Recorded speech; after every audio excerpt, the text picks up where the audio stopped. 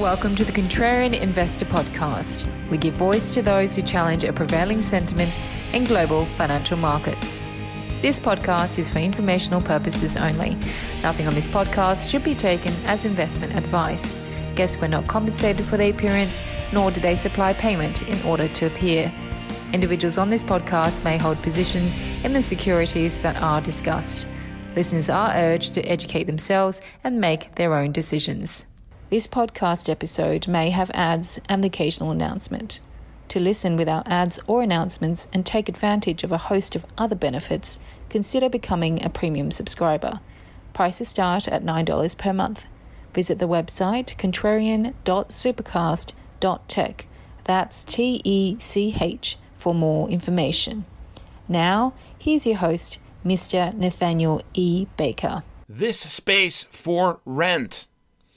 If you own a small corporation, have a service, or even a podcast of your own that you wish to advertise, you can use the Contrarian Investor Podcast for this purpose.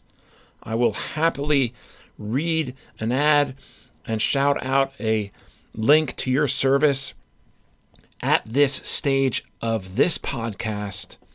So if you are interested, get in touch. Email contrarianpod@gmail.com and let me know what you would propose. Obviously, there are limits to the type of things that can be advertised, but rates are low. And there's other ways that this can be marketed as well, using our Twitter account and, of course, the show notes. This distribution is pretty deep. We'll be happy to share any details. So get in touch, contrarianpod@gmail.com. Now on to today's episode, starring Hugh Hendry. Here with a man who needs no introduction, certainly for contrarian investors or anybody who has followed contrarian investing the last 20 years, that is Hugh Hendry, founder of Eclectica Asset Management, as well as some other things, a long and storied history as a contrarian investor.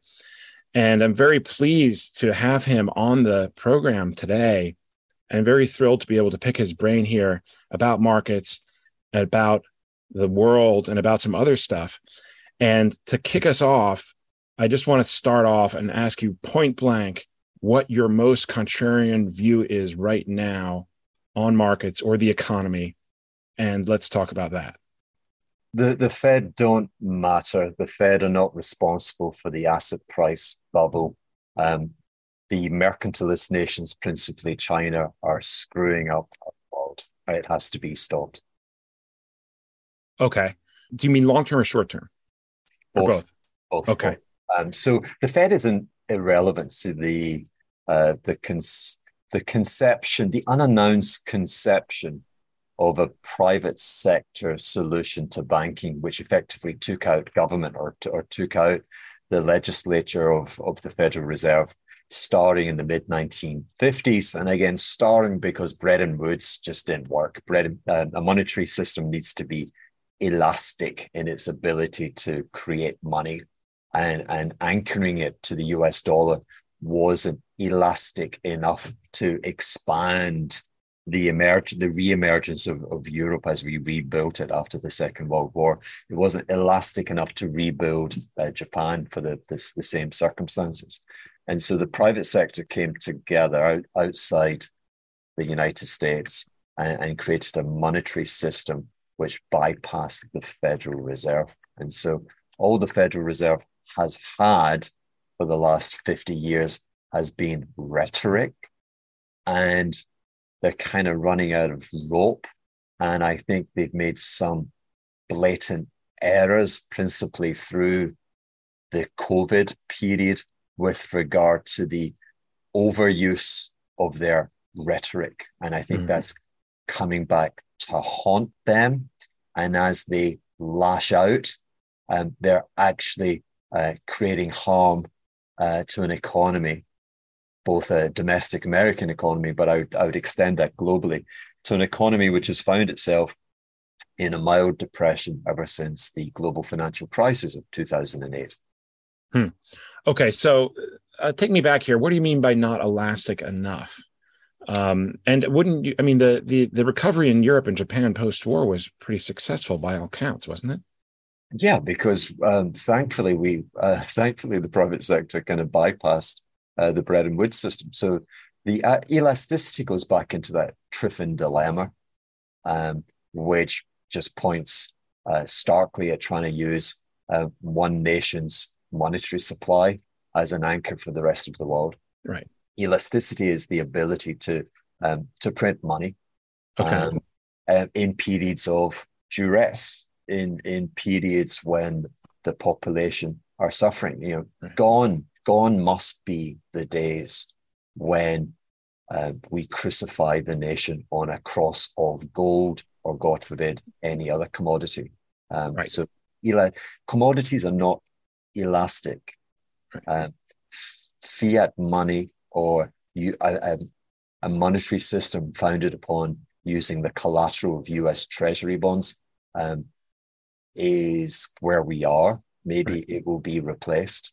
But the common error, as I perceive it, and it's very much caught up in the new romantics of crypto, to confuse the multifaceted uses and applications of money. I'm talking about, in this regard, the use of the monetary system to heal profound cyclical swings, which leave us very vulnerable. I'm not talking about the role of money, which one alludes to with regard to store of value. Sure. You have huge choices, huge and varied choices for store of value. Stock market's done a pretty damn good job the last 150 years. Mm-hmm. Art, wine, you name it, crypto, if purchased wisely and without the hubris perhaps of the last few years, or the idealism of the last few years. Right. Okay. So you're saying that we need something even more flexible than the US dollar has been. And you touched on some of these asset classes that absolutely can store value and have stored value. They aren't liquid. I mean, cryptos, I guess, are, but wine and gold certainly aren't. But so what would you propose is be a solution here to fix this? Well, obviously wine is a silly example, but yeah, sure. The cart of options is long, from property, commercial property, residential property, landmark properties, treasury bonds, private equity, credit, stock markets. I mean, heavens, the sum of all assets in the US economy reached a terrifying peak of about 7 times GDP last year. So the assets are many. To answer your question, we find ourselves in the 4th depression of the last 200 years. The first depression was Les Miserables, Victor Hugo's. I'm not really into musicals, but Les Miserables was the period, let's call it 1830 to around 1855, which was then closely followed by the glorious, or what I would call it, the Wizard of Oz depression of 1870 to the late 1890s.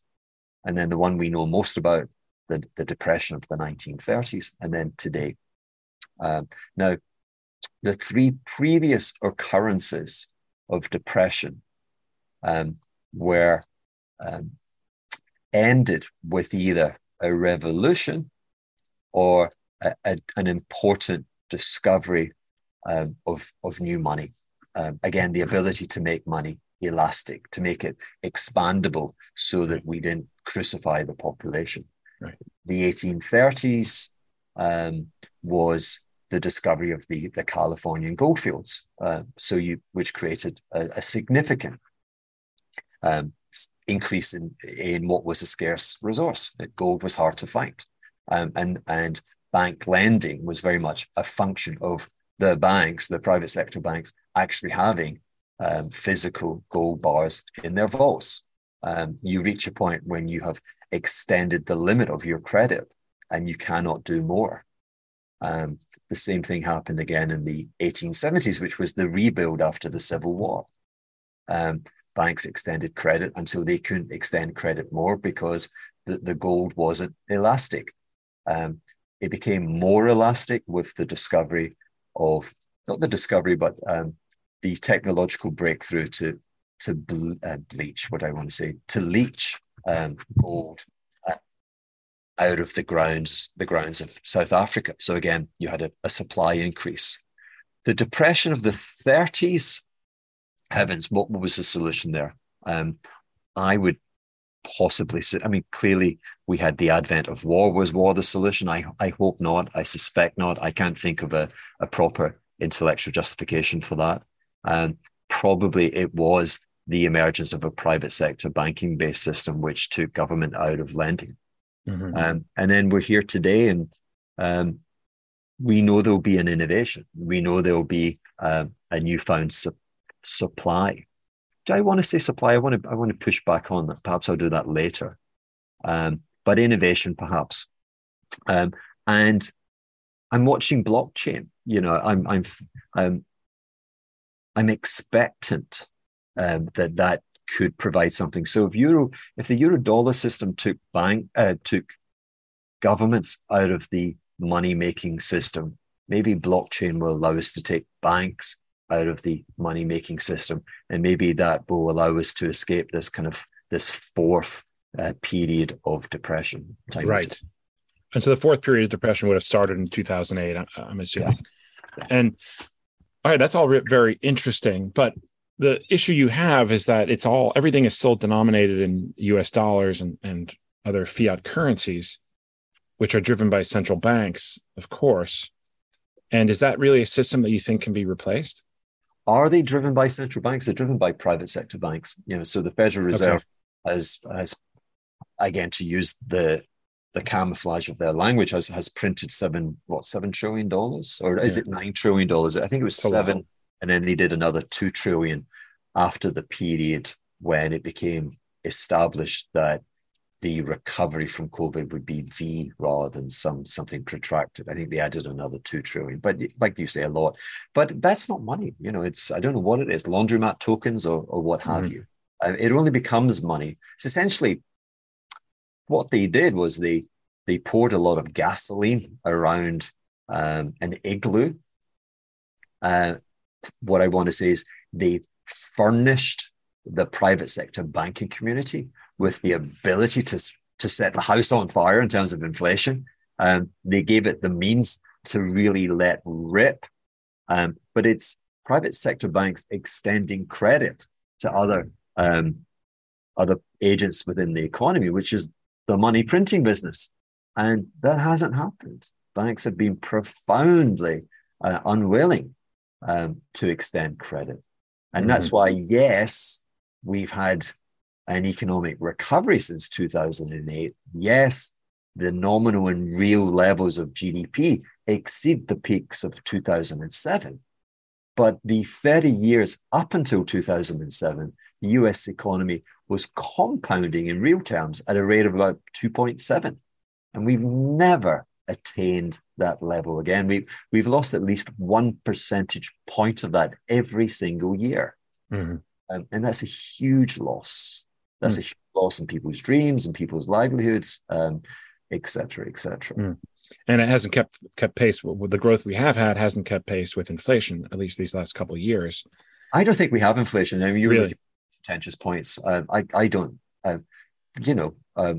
maybe I'm naive, maybe I'm stupid, but inflation is a monetary phenomenon. Okay, what does that mean? Okay, so prices are presently, price increases are running at between 9 and 10%. Okay, where are these price increases? These price increases are everywhere. Yeah. They are in, and for simplicity, it's best to separate the world between discretionary and non-discretionary. So, food and filling up your car to travel to work, etc., would be non-discretionary. You have no choice. Going to Tiffany's and buying a ring or subscribing to, another family pass for Netflix would be discretionary. Now, Milton Friedman launched this notion of it being a monetary phenomenon because unless money is circulating, again, this elasticity concept, unless the elasticity of money expands to accommodate the higher price level of everything, if it does that, then the average consumer can maintain their consumption because there's enough financial means to continue the same spending patterns. But what if the elasticity is not there? What if money is not coursing through the economy? What if banks are not printing money with abandonment? Then we reach a situation where probably money is growing something less than 6% nominal. And so what you will find, what you are finding, what the second profit warning in a row from Walmart reveals is that people are forced, compelled to cut back on discretionary items. And the media this week has been full of preposterous headlines. The retail sector sends out confusing signals. Apparently, sales of Harley Davidson are way up. Apparently, again, I quoted Tiffany sales are way up. Okay, well, there's no mystery there. Like, there's like a cohort of profoundly rich people who are trading off the back of asset price inflation. Yeah, and those people are my clients in St. Bart's. You know, I own one profoundly luxurious Villa Blanc Bleu, Maison Blanc Bleu. Please come and visit. I'd love to. And I'm about to open the second Blanc Bleu La Sauvage. I mean, over Christmas, you're talking about over $200,000 a week to rent. Okay, so we're talking about that cohort of the 1% of the 1%. They come in. If you come now, here we are in August, you have humidity levels of 80%. The temperature is in the high 80s, if not 90s. And the complaint is that the swimming pool is not warm enough. We are burning electricity. Actually, it's a solar panel, but we have that thing heated to the max as though it was winter. And then the complaint is indoors that the AC is not cool enough, right? So there's no mixed signal. Rich people are damn rich and getting richer and willing to spend. And the people who've no choice and find themselves at Walmart are cutting back. So it brings back that we saw something similar to this after the Second World War. And remember, we've just come through another warlike situation with COVID. And when it all rebalances, when industrial capacity is out of sorts, it was out of sorts in the Second World War because it was all reconfigured to make bombs. Mm-hmm. It had all been reconfigured from 2020 to 2022 to be closed down. Mm-hmm. And the process of re-engaging that is higher prices. Okay, but higher prices which are not met by an ebullient banking sector will force a retrenchment by the majority of people. They will be forced to make hard decisions on their spending, and I think we're seeing that. Okay, so to understand correctly, like there has been money creation and credit creation, but you're saying it's all going to the very top, and I'm assuming you don't think this is ever going to trickle down to the regular folks. For sure, and it hasn't. For sure, it's not. So the money creation. So that's like the gist of my argument. The system is failing us. I mentioned the horrors of, what is it? Is it William Jennings Bryan or Jennings Bryan Williams? I always get William Jennings. I think it's the first one, yeah. Who was the populist presidential candidate?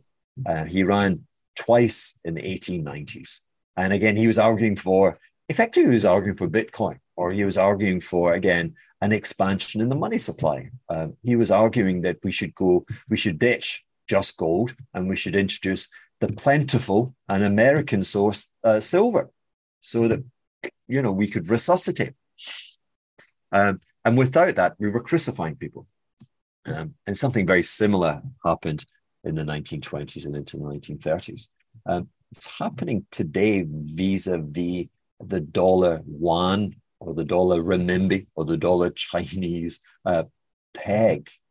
The monetary creation, which is transforming the economy of the United States, the industrious and the entrepreneurial economy of the United States, is being corrupted by the great sin of another nation not trusting its own citizens and forcing them via various, not cultural, but various government diktat and regulations, and just putting them into kind of windows where they're limited with choice. It is refusing to pursue so China is refusing to pursue domestic-led economic growth, which comes from the individual, which comes from the consumer. It doesn't trust people. It's a communist party. It wasn't elected by people, and it doesn't trust people. And it fears that if you let the people spend money, then for sure they'll get things wrong, and we'll have private sector booms and private sector busts. And they worry that the bus would take them out. So they worry about a repeat of what we saw at the end of the 1990s with Thailand and the Tiger Asian thing, which just went boom. Okay, so their solution to that is to suppress, and we know this, consumption is 40% of GDP in China. It's remarkably low, and by design. And so instead, they've parked almost the same quantity as the Fed pretends via its quantitative easing. They've actually injected $7 trillion into the US economy and said, you spend. It's almost vendor financing. It's almost like this crackpot idea from the last 18 months of, hey, buy now, pay when, pay never, Now, that would work as a system. That would work if the American economy, if it was the 19th century. We wouldn't have had those depressions if we had the largesse of the Chinese. But the US is not building dams. It's not building multiple rail tracks to the same destination. It's not. We don't have a revolution in chemistry or telecommunications. It's a different form of economy, and where there are opportunities to invest, the private sector's already filled it. So this $7 trillion that comes in from, I really want to say, mean-spirited mercantilist nations, it's the glut of savings that Bernanke went on about, okay? And it's poisonous because it takes the price of money very, very low. And when you take the price of money to zero, then you take the price of assets, of safe assets, effectively to infinity. So that's where we were when the 10-year German Bund was like minus 80 basis points, when Apple is a $3 trillion company. And isn't that inflation though? That's asset price inflation. Okay. But the folk who work in the Amazon warehouse, do they see the inflation? And where it's a real scourge is it unleashes speculation, and speculation is unstable. And so we periodically get big drawdowns. March 2009 was very notable. It creates a volatility machine. March 2009, prices were on the verge of resetting to zero. Equity prices would reset to zero. Citigroup in March 2009 was trading at $9. Which was the prevailing level from the mid-1970s. And actually $9 was the wrong price because it was bankrupt. Okay. Now, the problem there is the Fed didn't bail. The US citizen bailed out asset prices. And I can't complain about that. I think that was, to reset to zero would have been a catastrophe. However, you're asking the disenfranchised members of the United States economy, those who don't have the fortune of owning assets, either because of their age, their skill set, or other forms of misfortune, and they are effectively subsidizing the asset owners. And what have they got to show for it? It's not obvious what they have to show for it. Yeah. But yet, for now, like, they're still willing to do it and still willing to live their lives. I mean, you mentioned revolutions and the periods that we talked about. I mean, I guess you could maybe claim 1848 was a series of revolutions failed in Europe, mostly, but and I guess 1870 in France. But the other than that, there hasn't really been, like, all those periods didn't really end in revolution. I hate to turn this into a talk about this type of stuff. Yeah. But the point is that citizens for now seem to be content with their lot in the capitalist system, just buying stuff they can't afford and that they don't need, and working their jobs and whatever. Or is that the wrong take? It's not my take. And maybe it's because I had the fortune or otherwise. I moved to Paris in August of 2018. So there are two tales there. It was profoundly difficult to find an apartment because that was the summer following Brexit. And there was a lot of French leaving London and coming back. Sure. And the French are blinking racist. There's like, there are very tight rules on kicking people out of rented accommodation. So they kind of prefer that you're French. They kind of prefer that you work for Danone, etc. And I turned up with my Hugh Hendry hat and my spectacles and my rock star kind of, gig. And I'm like, you need 100 grand for the deposit, boom. And they're like, what, are you going to sell us cocaine next? So that was difficult. And then secondly, having secured a dope apartment. I mean, go to my Hugh Hendry official YouTube channel and you'll see I was so big I could skateboard through the damn apartment. All right. And I was in if you could see the Arc de Triomphe from the windows. But at the weekend, you could smell, I was going to say you could smell napalm. You could smell napalm. You could smell tear gas because it coincided with Macron kind of raising the levy on diesel, owing to the commitment to either Kyoto or probably Paris. Yeah. And the population that works in Amazon warehouses and actually have to put on €1,000 a month. Imagine that. And fill it, and actually probably have to spend over an hour driving a day. And then the price goes up because all of us, but especially the rich people, want to save the planet. And they're like, no, it was open revolt. I've never seen open revolt. So I now know the smell of tear gas. So maybe that's just France. Okay. Yeah. But I suspect actually modern life sucks for many, and I think that's behind the opiate epidemic, etc. But yeah, further removed from contrarian investing. Yeah, potentially. I mean, I will say, I've lived in France too, actually, and they have. I mean, they constantly have strikes, right? Like they're constantly doing. I mean, although having said that, probably what you experienced was a little more significant. I'm not doubting that. Okay, fair enough. All right, so let's move things back to investing here. What does an investor do? What does the investor do? Mm-hmm. Again, what's intriguing is since the advent of the fantasy of printing money via quantitative easing. Okay, so you're making dollars more and more plentiful. You create $9 trillion of them.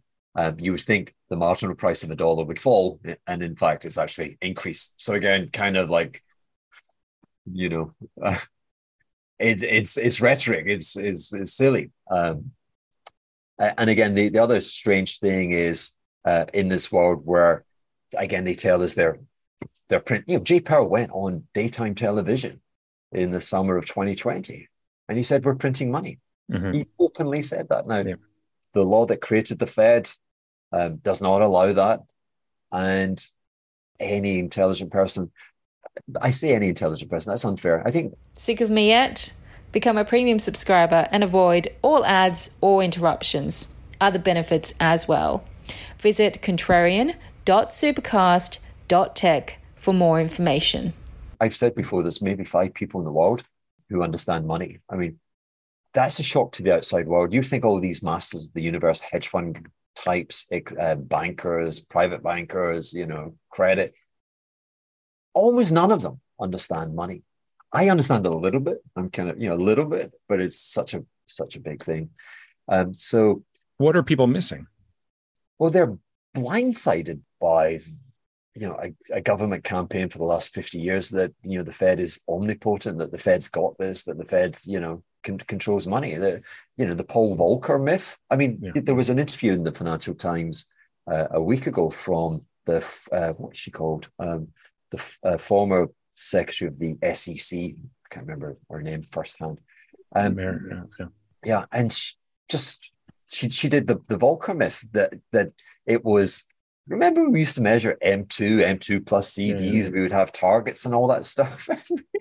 they did eventually say, "We're sorry, that was a waste of time. We cannot measure this. Why can't you measure it? Why is it? Why were your endeavors fruitless?" Because the Eurodollar private kind of matrix system was doing it offshore, and you weren't looking at that. Sheila Blair is the name. I mean, she writes a big piece and a big opinion piece.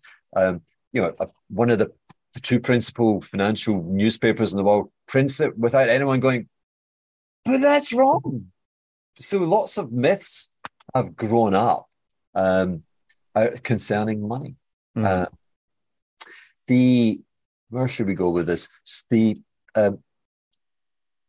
depressions reveal a desire not to take risk, a desire to favor low, even negative, but certain returns, because your appetite for commercial return, the precedent, when you turn in on yourself and you look back, the precedent is one of grave error, of Citigroup being bankrupt, etc. And you don't want to, and the incentivization scheme has changed, and why would you only lose your job? It's not like you get a massive bonus these days. So we saw this after the bankruptcy of the banking sector in the 1930s. 40 years later, going into the 1970s, banks were utilities, high yielding, very, very conservative, almost impossible to get loans from. And in fact, Jamie Rogers went to George with the Quantum Fund. George started the Quantum Fund in 1969.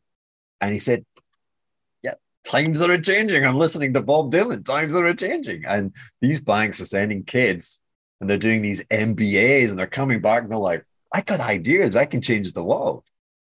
And Jamie was saying we should invest in banks because it's a contentious narrative. And I say to you that these stuffy utilities, I've seen a future where they become these growth vehicles. And George is like, "Oh, my back hurts," And he's like, "Yeah, go for it." And they were right. So you take long periods where culturally society demands that it has a revulsion for the previous activity, and you bend into that. That's where we are. We're like 15 years into what could be, a 30-year, 40-year period.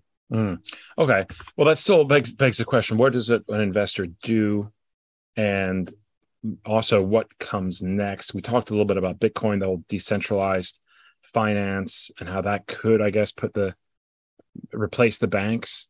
But I mean, the whole system though is kind of rigged in the bank's favor, right? I mean, you had the repealed Glass-Steagall in the 90s, and they had all these regulations and repeals of regulations in the 90s that kind of let them become these huge things that they did. And then eventually a couple of them went belly up in 2008. And for a little while, there's talk about making them, wardens of the state. And there never much came to that. But can't you just keep doing this? So to your question, the big issue just now is, again, the rhetoric of the Federal Reserve. So in my career, post 2008, I was periodically seeking to receive interest rates, which was a macro strategy that said rates are now elevated. They're elevated by a kind of Pavlovian notion that in the past, you would have recoveries and retain the trend rate of growth. And central banks would have to pivot and they would have to raise interest rates. And so you'd have, again, not structural, but cyclical 5, 6, 10 years of higher rates until it's opposite. And I was early in conceiving the notion that it was actually a depression. I think I was mindful of the events in Tokyo. And you'd had that Pavlovian response where as soon as you got emergence of an economic recovery, people were coming in and they were saying, hey, look, I'm paying, rates are going to go higher and higher and higher here. I want more of that. And that proved consistently the wrong thing. And typically, the sweet spot for that macro strategy was the central bank would tease you for months. We're thinking about raising rates. We just met yesterday, maybe all this kind of nonsense. And then they would do it. And that was the moment where it's the sum of all my worst fears, if you will. But that was the point where you struck. The ECB, to its immortal shame, raised interest rates, I think, in June or July of 2008. Yeah, that was the peak in rates. Yeah, that was the peak in the whole curve within Europe. So they prevaricate, they procrastinate, and then boom, they find the guts and the courage to do it at the wrong time, and that's when you make your money. And they come in and they recant, and they say, "Oh, we got it wrong," and they quickly go back. That seems a bit of a challenge, that strategy today, because the Federal Reserve seems to be doing a Volcker pivot. Again, it's reading Sheila Blair in the Financial Times. And it's dating. So Volcker, when was Volcker appointed? He was appointed in the late 1970s. Right. Okay. And I said to you, we had conservative banks. I said to you, we had the bankruptcy of the banking sector 40 years prior. And with bankruptcy, you had debts of 3.5% to GDP in America. And by 40 years later, society had deleveraged and we were like 1 times debt to GDP. So the Fed raising rates, and it obviously it raised rates considerably. But when debt's like 1 times GDP, no big deal. Okay. But you try that exercise when debt is 4.5 times GDP. You try that exercise when you kind of just spent 15 years inflating asset prices because money was priced at zero, and asset prices are already correcting from 7 to 4.5 times GDP. You're going to bring on the mother of all economic storms in my world. By raising rates. And which they have. Yeah. And the elevation in price increases is likely to continue. Whilst consumer, like the Walmart consumer, is already retrenching, price of oil ain't coming down. Price of commodities, which are in profound scarcity. And why are they in scarcity? Because we had this plague of the environmental social governments, the ECG, where we didn't have a balanced debate. And again, people kind of got angry and they said, hey, stop. We got to save Mother Nature. Stop.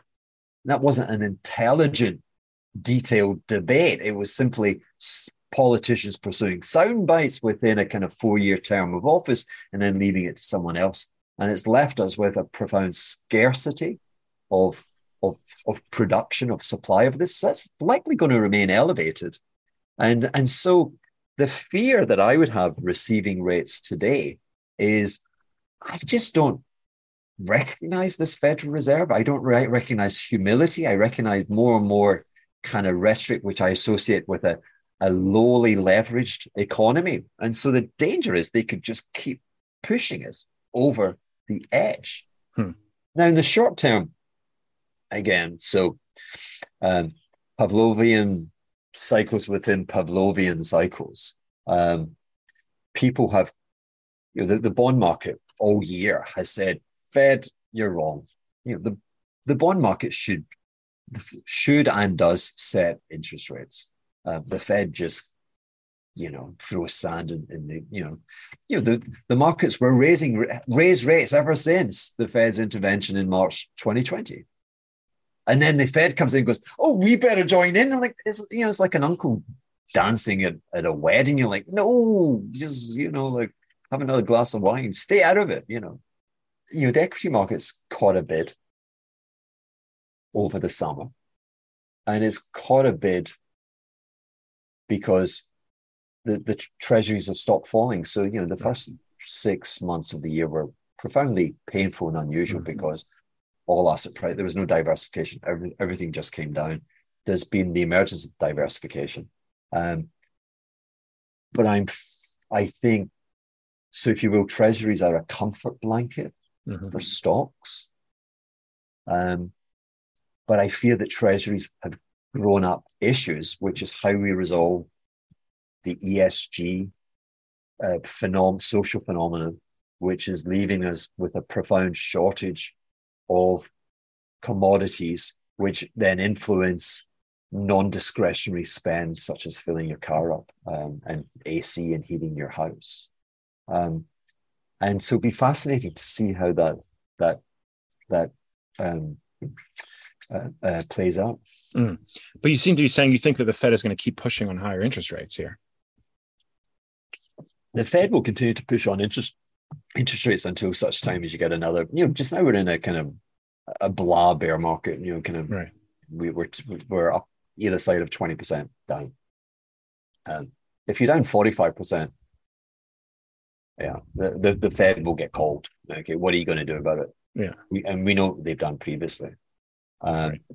But so they'll do some they'll do some magic. Yeah. They'll pull a rabbit out the hat. Equity prices will respond accordingly. Do you go back to all-time highs if oil is 125, 135, 145?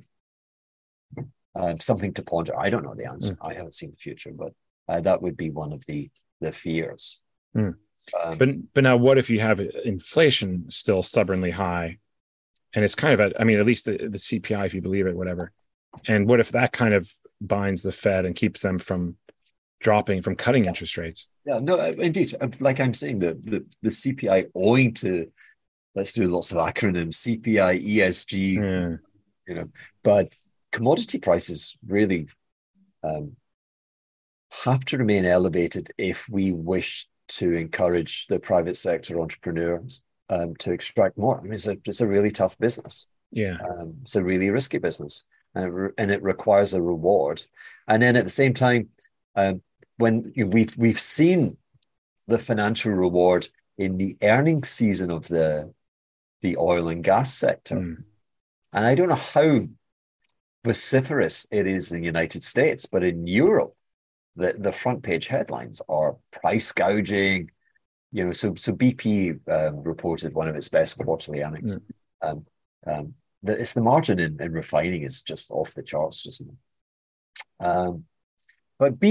And so it captures the liberal social conscience that this is bad, and it's like, well, let's just look at the share price. The share price of BP is almost little changed from where it was in 1981, 41 years ago. So it's not evident that these companies have been price gouging. It's more evident that this is the return that results when you kind of ban exploration. Therefore, you create a profound shortage. Like we want to cure cancer. So imagine you insisted on closing down all the medical laboratories. That's kind of where we are just now. It's more and more, it feels like Atlas shrugs. I'm just getting ready for some big entrepreneurs just to say, hey, look, take the keys. I tried. You said you wanted more US energy supply. We have bountiful energy supply in the North American continent. I can deliver it. But what did you do in 2018? You jacked up interest rates. You killed my credit, my credit bonds. My high yield went from trading at $1 to trading on like 30 cents. And I've got people up my ass. I tried, guys. And then you said I had to have a new board of directors and they would measure me on this social government. I've tried. I've had it. Like I'm out of here. I'm off to Colorado. I've got a secret canyon. Good luck on it. Mm. So it sounds like you still like commodities in general, and even some of the oil producers. Is that fair? That's fair. So, full transparency, I do not invest. I mean, so where I am, I am fully loaded on my version of crypto in that Okay. I'm invested in St. Bart's property. This is a tiny, it takes you like 15 minutes in a car to like go around the island. It's tiny. Um, the and you have the kind of halving principle. Well, you've got obviously the absolute constraint of a tiny island in terms of the number of houses. And then you kind of got this building regulation containment process whereby the houses that I built in 2015, you would never be allowed to build again. So wow. It's accentuating a reduction, if you will, in supply, and therefore making the existing stock more valuable. And my bet is that there will always be revolutions in thinking and technology and execution. Therefore, there will always be a new rich person. So is why you buy LVMH, because when you've had a good time, God love them, they like to peacock and they like to show to their peer group, hey, look at me. And St. Bart's, you need a boat, you need a villa, you need to go to the best restaurant. And that's where I am. But to your question, seriously, I'd just like to raise. Just now, I'm too obsessed by the end of the war, and I've got to lighten up. But one thing to conceive of, because I'm into flow state investing, or I was.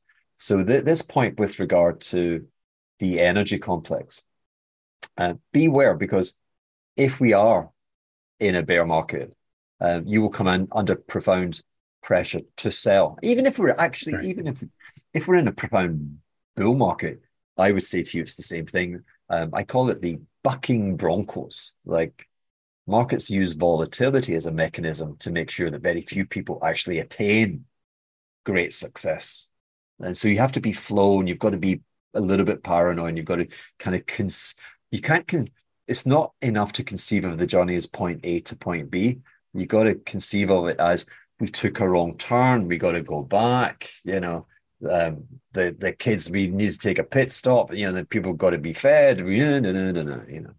and so one thing that we saw this year, if we take Rio Tinto, one of the big platform commodity producers, and we're in the midst of shortage and elevated prices, and yet their share price has been a catastrophe. It was yielding 16%, and of course they've just at least half the dividend. It's like, wow, who would have, when I was in my prime and managing my hedge fund, to outsmart the smartest people, my peer group, how do you outsmart the smartest people? Who would take on that mandate? Who would say, I'm smarter than you lot? Not me. I always conceive of, why is it that being smart, you're not guaranteed to make money? So different way. And so a manifestation of that is the investiture. Not everyone can see the playbook with shortages and how you end up getting an elevation. Not everyone can see what's become almost the irrelevance of the WTI oil contracts. Most of the action is being taken place OTC. So much vol in the contracts, and the price OTC is, well, the futures price is not representative of the OTC price. I want to say there's a huge gap between physical and financial demand. Vis-a-vis OTC and the like, and so the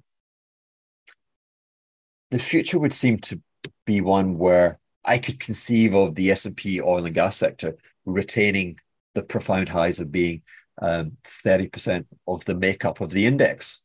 That's where we were at the end of the 1930s. That's where tech was at the peak of NASDAQ, and probably just lately. What is it now, the oil and gas? Do you know? Oh, I think it's just doubled to about 8 or something. Okay, so it's still got a ways to grow. I've got a ways. But again, just never think of just point A to point B. So I can think of the investiture and the knowledge, which are wonderful, but they can make you less nimble. Right. One of my things was I could buy and believe in anything and then reject it tomorrow. I'm like, Jesus, never heard of him. Well, the guy with the beard does the miracles, the wedding, the wine, the bread, never heard of him. Sorry. That you need that kind of ambidexterity with your mind, and that's my only concern. I look at uranium. Right. I love uranium, the nuclear story, and again, life is full of paradox. The Greens wanted to, and indeed have closed nuclear, made it an irrelevance in Germany, and what are they doing now? They're burning coal. And like really sulfurious bad stuff. I mean, you can't make this stuff up. Another point to make is, we largely don't burn oil in heating homes today from the grid.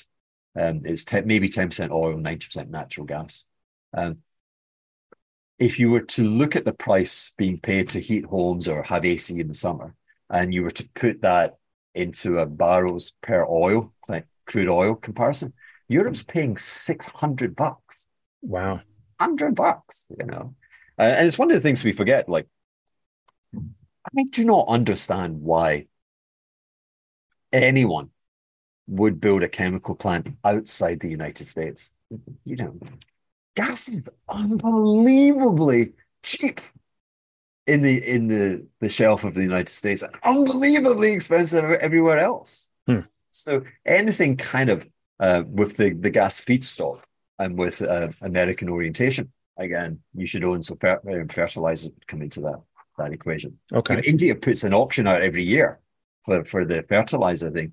And the US should just own that. I mean, it's inconceivable that anyone would have a lower feedstock. So there are those things. But, uranium, I look at chemical, and again, I just conceive of contentious narrative. I'm like, well,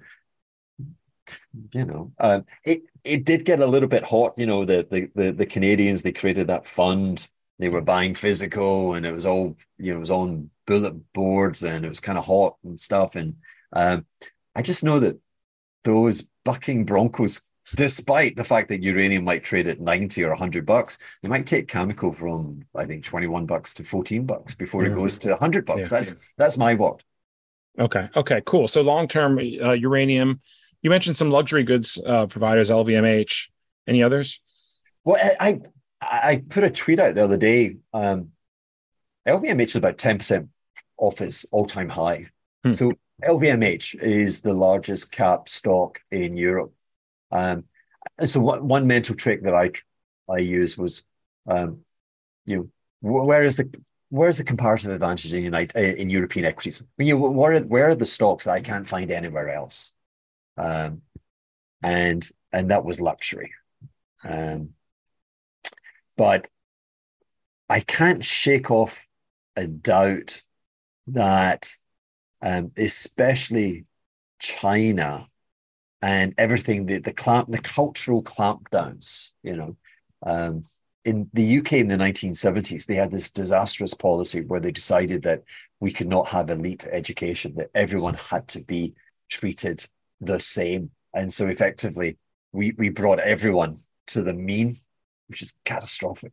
We need fireworks. We need the adventurers. We need the entrepreneurs who are going to shake up and redesign the future. And if you bring everyone into what is colloquially called a comprehensive system, you're producing gray when you could have rainbows.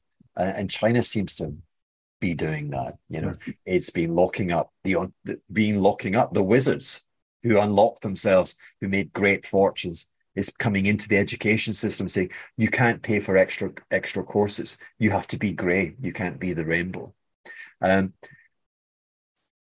So you're not far away from saying, well, we feel uncomfortable with you peacocking and parading your wealth. Mm-hmm. Well, especially when you reset to kind of zero GDP growth. Do you really want people peacocking within, that kind of party system?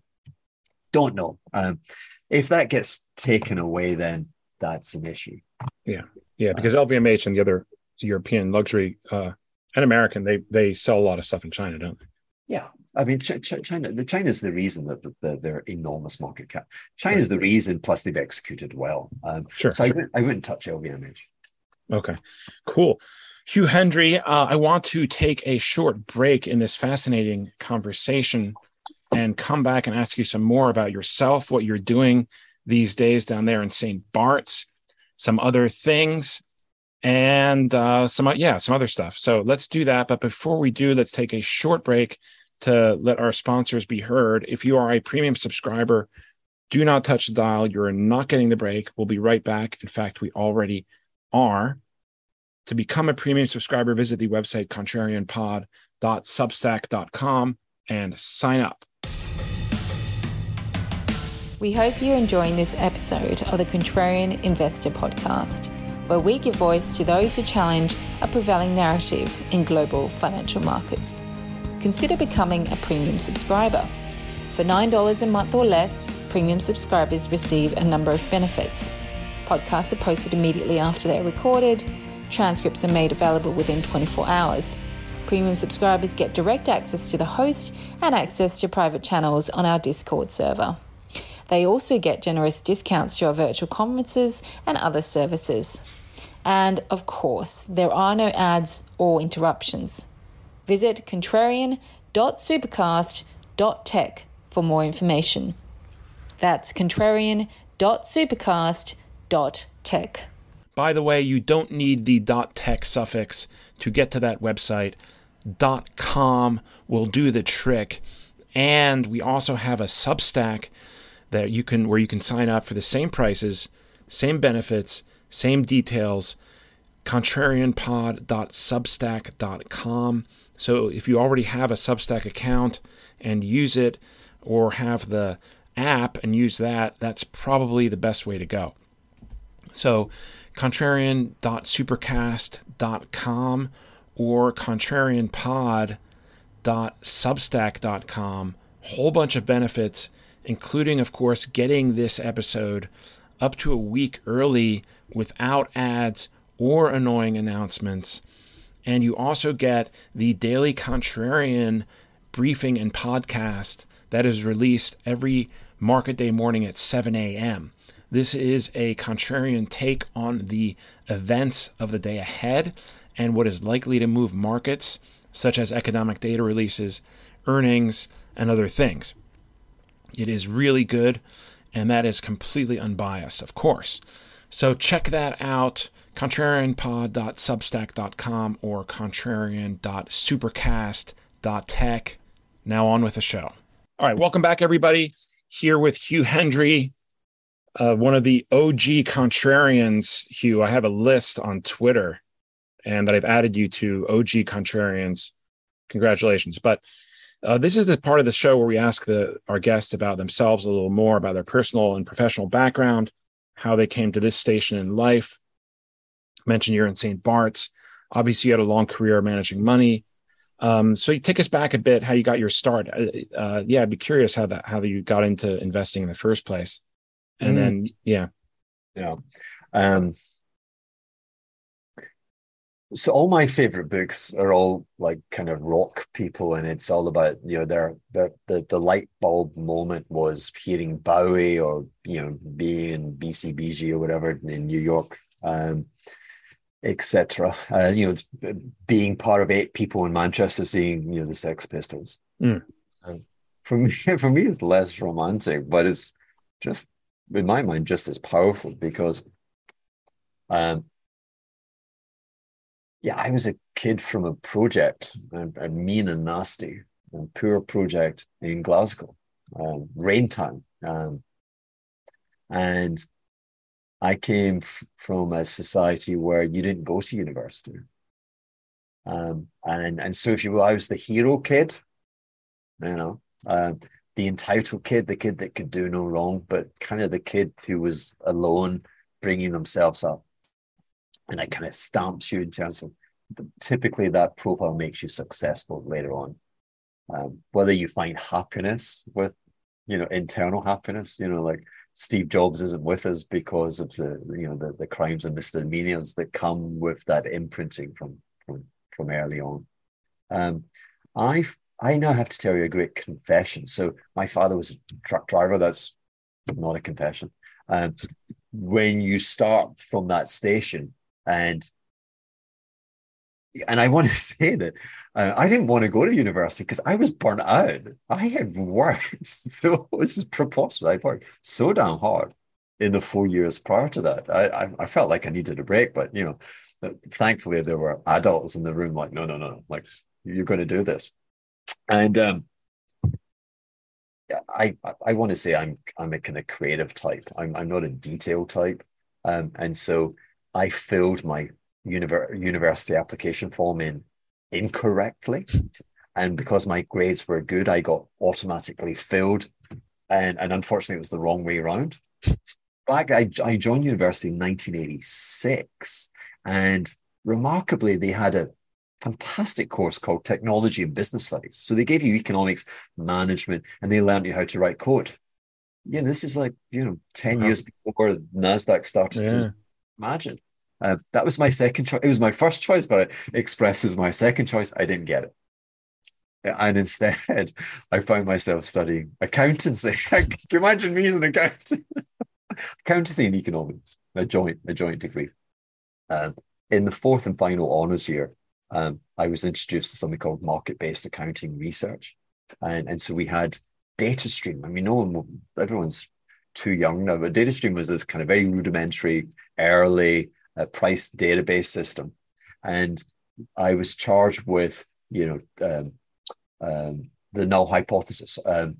Do markets respond to signal or noise? And so two different situations. A company changes its depreciation policy, it affects profits, but it doesn't affect the absolute worth of the business. What does the market do? And then versus another signal event. And 90 days before, 90 days afterwards, trying to define normality. And so that was my Bowie moment. I was absolutely enrapturous. It was like a tempest.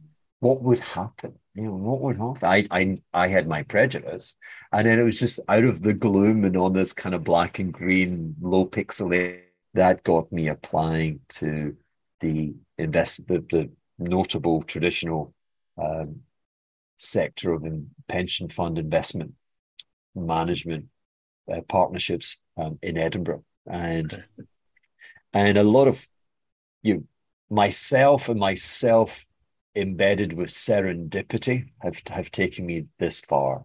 So the serendipity, the wonderful company that took me on were under pressure to be more egalitarian and to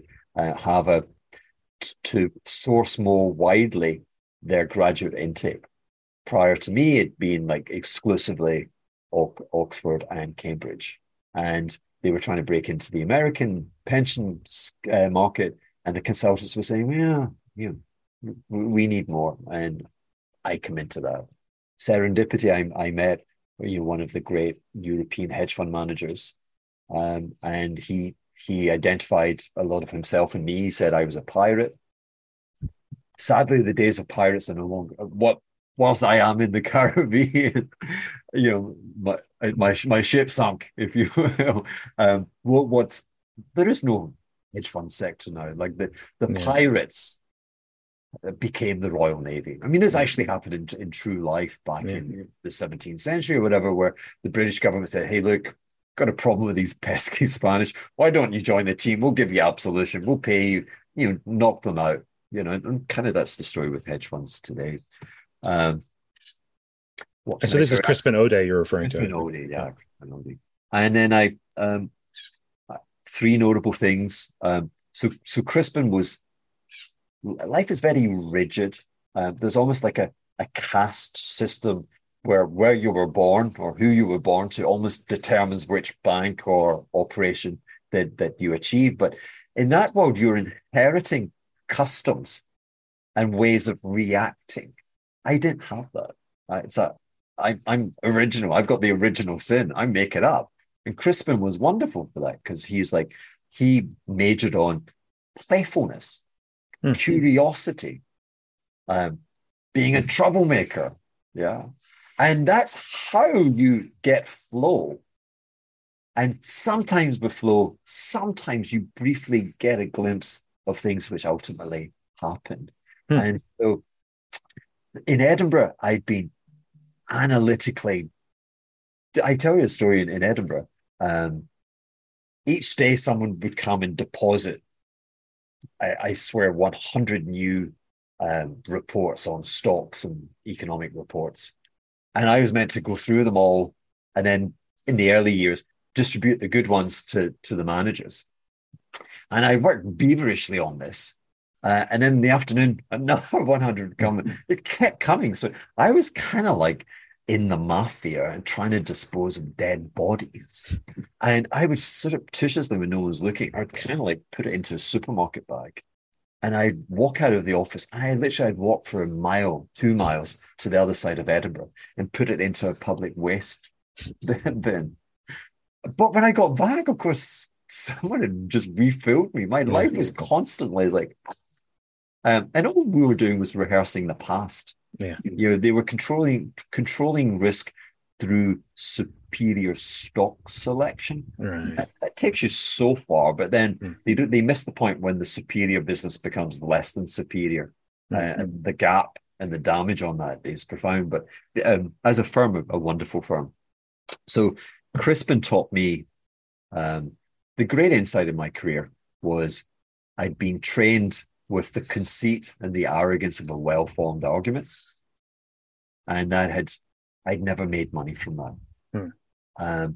And Crispin taught me how to tame the arrogance of that by using charts. Use that almost like a software inventory management system to say, okay, maybe, but you know what, today, I'm not seeing, when I look at this pool of strangers, I'm not seeing any legitimacy. Okay.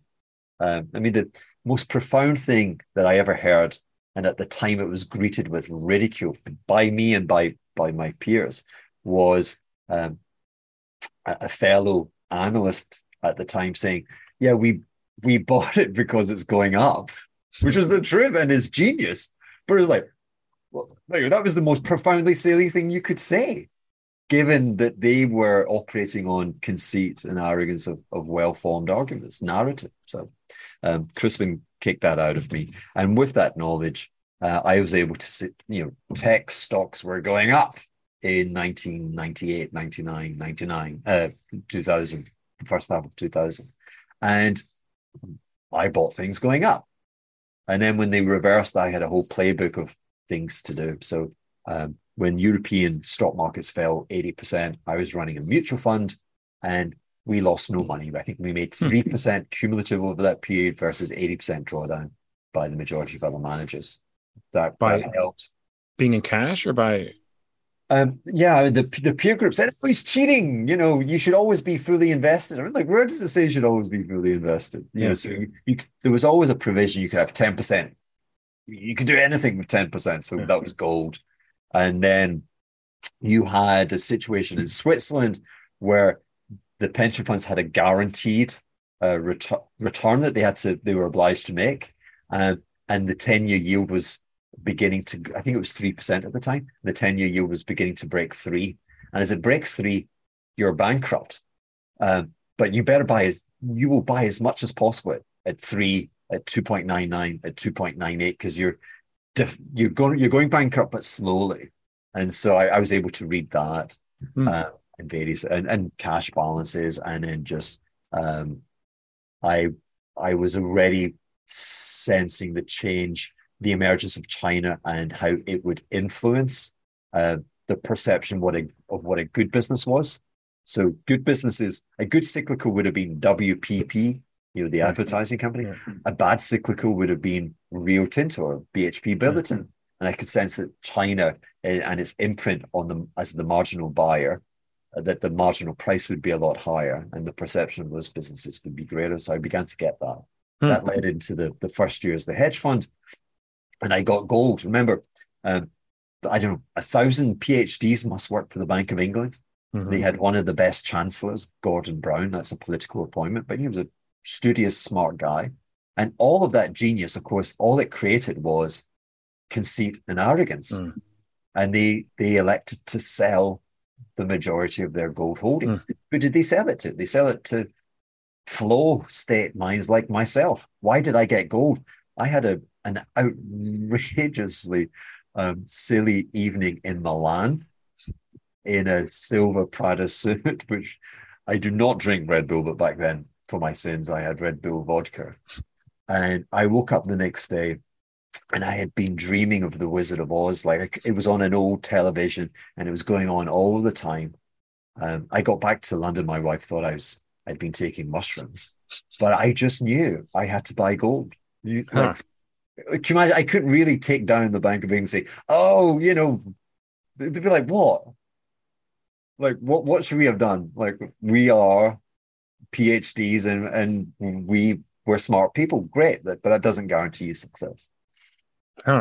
So the esoteric and the kind of these almost supernatural experiences sound like they do sometimes lead you to get investment decisions. Yeah. Have you had any recent ones? As try as I may, I do not have a Bloomberg, God forbid. Sometimes I say I died in active combat.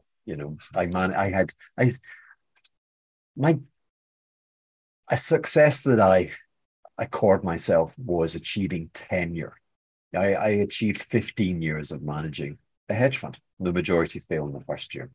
15 is dog life. That's a long time. But I felt it'd become joyless. Again, the pirate was becoming more the captain on the bridge of the Royal Navy. And I went on Bloomberg to announce my retirement. And I said, I died in active combat. And coming to this island, nature provides a soft focus. And there's a psychological concept, soft focus, which is recharging of the mind. I had hard focus for 15, 30 years. And it depletes your memory and your reserves. And again, remember, I spent a lot of the time going, I was never positioned I was never the mainframe. I was always over here. And most of the time losing battles. And so most of the time I was saying, oh my God, I was saying, I'm going to die. Expletive. Like your mind, it only works on the basis of trust. Like you tell it, you're going to die. It's like, oh my God, we're going to die. Like, where are I didn't realize we were, in Afghanistan or God forbid, where else. And it floods you with this grotesque combination of nasty chemicals. And so I needed healing. And yet in some respects, I'm a paranoid schizophrenic. I hear voices in my head. And I don't know where they come. Actual voices or just metaphorically? Metaphorically. Okay. It's subconscious processing. I'm not aware of it, but I've just been trained. I've had a lifetime training. And it revealed itself in the early days where you would meet someone from the industry and I'd hear myself talking about the current state of play. And I'm like, why do we know? Why do we know? Is some kind of secret dope Wi-Fi system which is downloading on me? And from 2020, I kind of re-emerged from my man cave. There's a lot invested in yourself when you close your fund. Again, that's hard. But I find myself able to discuss what I'm seeing. One of the great things we haven't touched upon, again, is this kind of mercantilist system. I can feel a remedy and like a very obvious political thing, which would be to insist that the mercantilists actually pursue endogenous growth and just deal with the consequences. It's not our fault that the CCP might be kicked out. Deal with it. And if they insist on laboring us with this profound pool of surplus, which creates speculation and therefore vulnerability within our economy, we should ask them to pay for it. Pay for it in the sense of an annual recurring withholding tax. They'll pay it. That they're not hedge funds. That $7 trillion of treasury holdings isn't there to make a commercial return. It's there to prop up and create the perpetuity-like desire of the CCP. Charge them for it. And one of the things I'm seeing, one of the things I like is taking, what would they be? They would be call options on the dollar CNH cross, which is to say the renminbi weakening. Okay. Those options are cheap because, as you know, trade flows just now are dominant. Macro hedge funds are very aware of that, and they don't really want to step in the way. The trade balance as a percentage of GDP for China is back at the highs. It's like 8% of GDP. And that's why the options are cheap. But, you know, they have this profound desire to print 5% GDP growth. And in the last 10 years, more than a third of that growth was achieved from property speculation and from negative NPV, net present value, infrastructure projects from fast rail trains to bridges, etc. And don't forget just good old making it up, but yeah. Well, they don't even have to make it up. We're gullible. We all like good stories. No one dives deep. The truth was always there in that you can choose to create GDP growth if you're willing to forgo wealth. So if you look at the Chinese stock market over I think, when is it listed, from 1996? I mean, they haven't created wealth. That was always there, always apparent. And you've seen this situation where the Bank of Japan is resolute in its willingness to keep the 10-year shackled to the floor. And so the yen's being weak. And you're reaching points, the yen renminbi level is at level, I mean, if the yen weakens further, our Chinese friends will not like it. They may not have liked Nancy being in Taiwan. They will not like further yen weakness from here. You know, the thing you have to remember is Taiwan, another Taiwan, the Taiwan from the 1990s, they devalued in the Asian tiger crisis. They had very little dollar indebtedness. They weren't struggling. But if you're a mercantilist and everyone takes a haircut on their price, on their currency to get a leg up, if you don't react, then it becomes a permanent loss of competitiveness. So beware when you see a major mercantilist nation which is using undervalued currency to compete in overseas markets. When it has a big weakness, worry about the other mercantilist nations in the area. Interesting. So and you don't have to be bold. Like, dollar CNH is 675. You can buy, 7 strikes, 7.5 strikes. The implied and the realized are not that far removed. If something out of the ordinary happens, then you would get an out of the ordinary return. Yeah. All right. So long USD, short RMB. And you mentioned here the mercantilist. That's an interesting point. So you have China, obviously the main one, but then Japan. I mean, just about all countries in Asia, the big ones are exporters, right? So they're basically, and also they're all mindful and guided by the eras of the late 1990s. Yes. And that's why they're very reticent to pursue endogenous domestic growth. They don't want their citizens. Think of how the world could be different. The Chinese enjoy a comparative advantage. They've been incredibly good at laying down amazing infrastructure. The infrastructure in the US and the United Kingdom is just a disgrace. And it crosses political factions. I don't know why, but they're all agreed that infrastructure is not the place to go. The Chinese haven't got that. And when you're running an 8% current account surplus, not trade account surplus, the trade account surplus today is more than 1% of global GDP. It's enormous, right? It's $1 trillion. The system that I grew up understanding and respecting, the market-based system, would reprice the dollar renminbi to 5, if not 4.5. Yeah, and we'd see what happens then. But in doing so, so I'm Chinese. I've moved from tilling land with no fertilizer to working in a major metropolitan inside some billion-dollar plant, and the productivity surge is insane. But so I get paid multiples of what my grandparents got, and I think that's good. But I'm being underpaid versus what I bring to the game. And if we were trading at 4.5, I'm richer. What is 4.5 would be what, 30%, if not more. I'd be 30. My money in terms of buying, maybe I could afford a BMW made in wherever, province of Germany they make these things. You imagine being your currency could buy you 30% more, 40% more.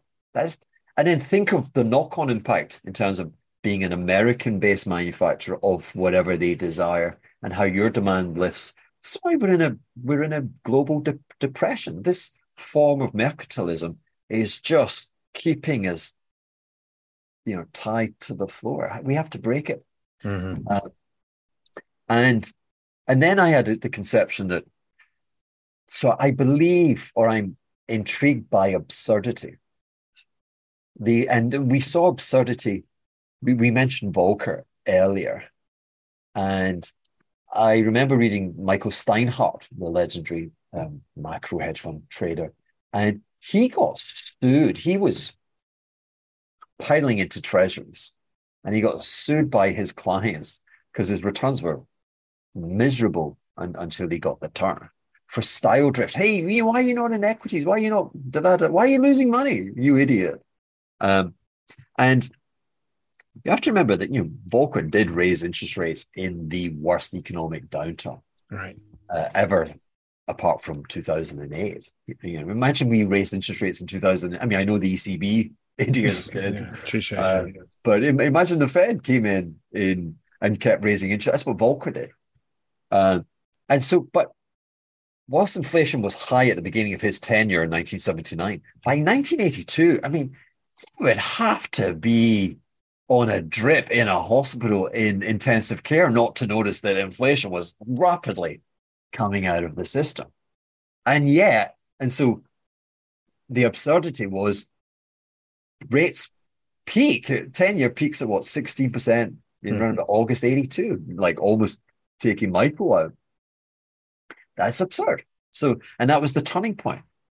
And so I don't know where I am, but it's representative of my thinking. Do we make new lows in the 10-year treasury? And that is the equivalent of trading 16% on 10-year yields. That's like you would have absurdity and you'd get the opening and the closing absurdity to an enormous bull market. And then I would think back and I say, well, how would that happen? I mean, that happens if, believe me, if China devalues and takes the renminbi to 9, it's Mad Max world. And it's not as ridiculous a proposition. The Chinese property market top ticked at $90 trillion. Right? The economy is supposedly 15 trillion without any evidence of wealth expansion. And the mark is 3 times greater than the US figure. It's just the wrong mark. How are they going to deal with that? You have large swathes of households not paying their mortgages, I think rightly so. But strategically, one way is, a 20% deval takes the dollar value of that property down. And again, with the action in Japan, if it were to get out of hand and the yen were to weaken considerably, we'll see. And then, this silly thing with the Straits of Taiwan and, China. I was quite early this year in voicing my fears and raising, the probability of a China-Taiwan dispute would be kind of tail. And I raised it to about 20% earlier this year, which is a preposterously high figure. And events seem to unfortunately keep coming back and kind of legitimizing, a non-tail percentage. And the reasoning, the thing that struck home was China will never have a stronger bargaining position vis-a-vis the rest of the world, vis-a-vis the US. It will never have a stronger bargaining position because we invested so much in the belief that we brought them from abject poverty to being part of the club. And the view was that at some point they would pivot and we'd have a rich trading nation that would be less subject to funky politics like communism, and that rich trading partners make everyone rich, i.e. their currency would damn appreciate and actually we would be able to sell them more things and their consumers would be allowed to buy things and mess things up or not mess things up. And none of that is being allowed to happen. And whilst we can impose sanctions on Russia going into this mess was about 1.8% of GDP. Yeah, it's tiny. And irrelevance. I mean, Europe made it relevant by the stupidity of a generation of political leadership. I think the euro trades it in the 80s versus the dollar because why not? A sovereign is a sovereign because it has secured a perpetual stream of low energy, low cost sovereign energy source, and it's failed to do that. So Europe's not a sovereign. Russia demonstrates that. Not a sovereign. That's not the case with China. China is so embedded. We are so dependent on them for so much. But in 20 years' time, we will be less dependent. So if I really wanted to do something crazy and I was Chinese, my window is now. I'll never be stronger than I am today. Yeah. But what do you make of the argument that the Chinese, like the moment they attack Taiwan, the U.S. would cut off the shipping straits in the Middle East, and that'll be the end of their oil imports, other than what they're getting from Russia over land, I guess. And that'll be the end of any expansion, any military, industrial. We would have to see. But imagine we got to the point of having that debate. Right. I think you would be trading 9, if not 10, on dollar CNH. Yeah. What Russia demonstrated was you speak to every expert. What was the chance of Vlad the Bad actually doing it? I'm like, why would you do that? You sign your death warrant at that point. What did he do? Boom, in. So we live. This is the dawn of chaos. Asset prices are elevated because asset prices like smart decisions. They like certainty. They, not if not certainty, it's like they're going to kind of push comes to shove. They'll go rational. They won't go irrational. Right? 70s was an irrational. Russia goes into Afghanistan. Iran takes American hostages.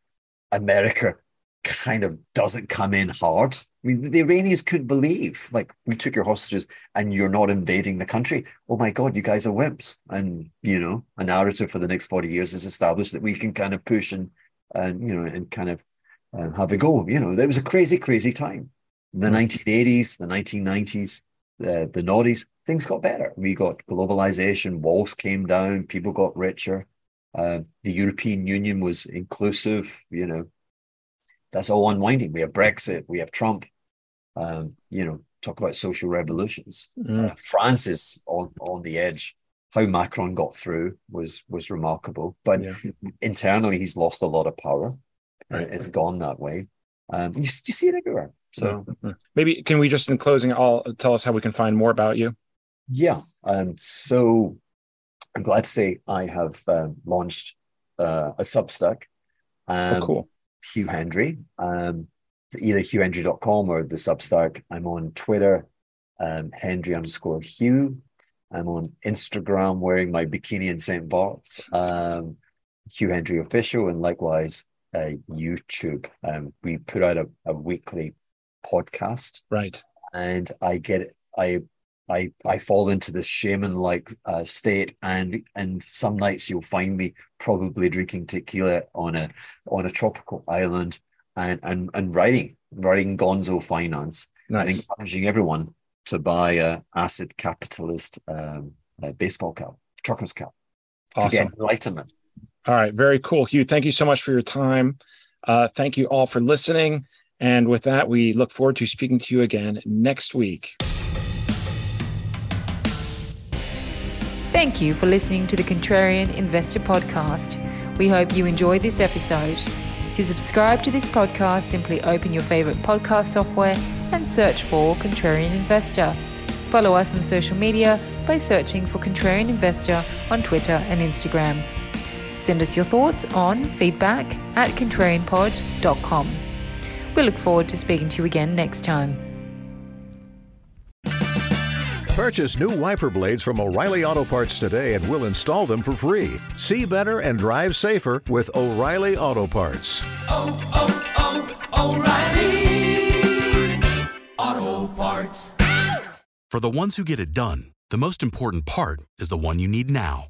And the best partner is the one who can deliver. That's why millions of maintenance and repair pros trust Grainger, because we have professional-grade supplies for every industry, even hard-to-find products. And we have same-day pickup and next-day delivery on most orders.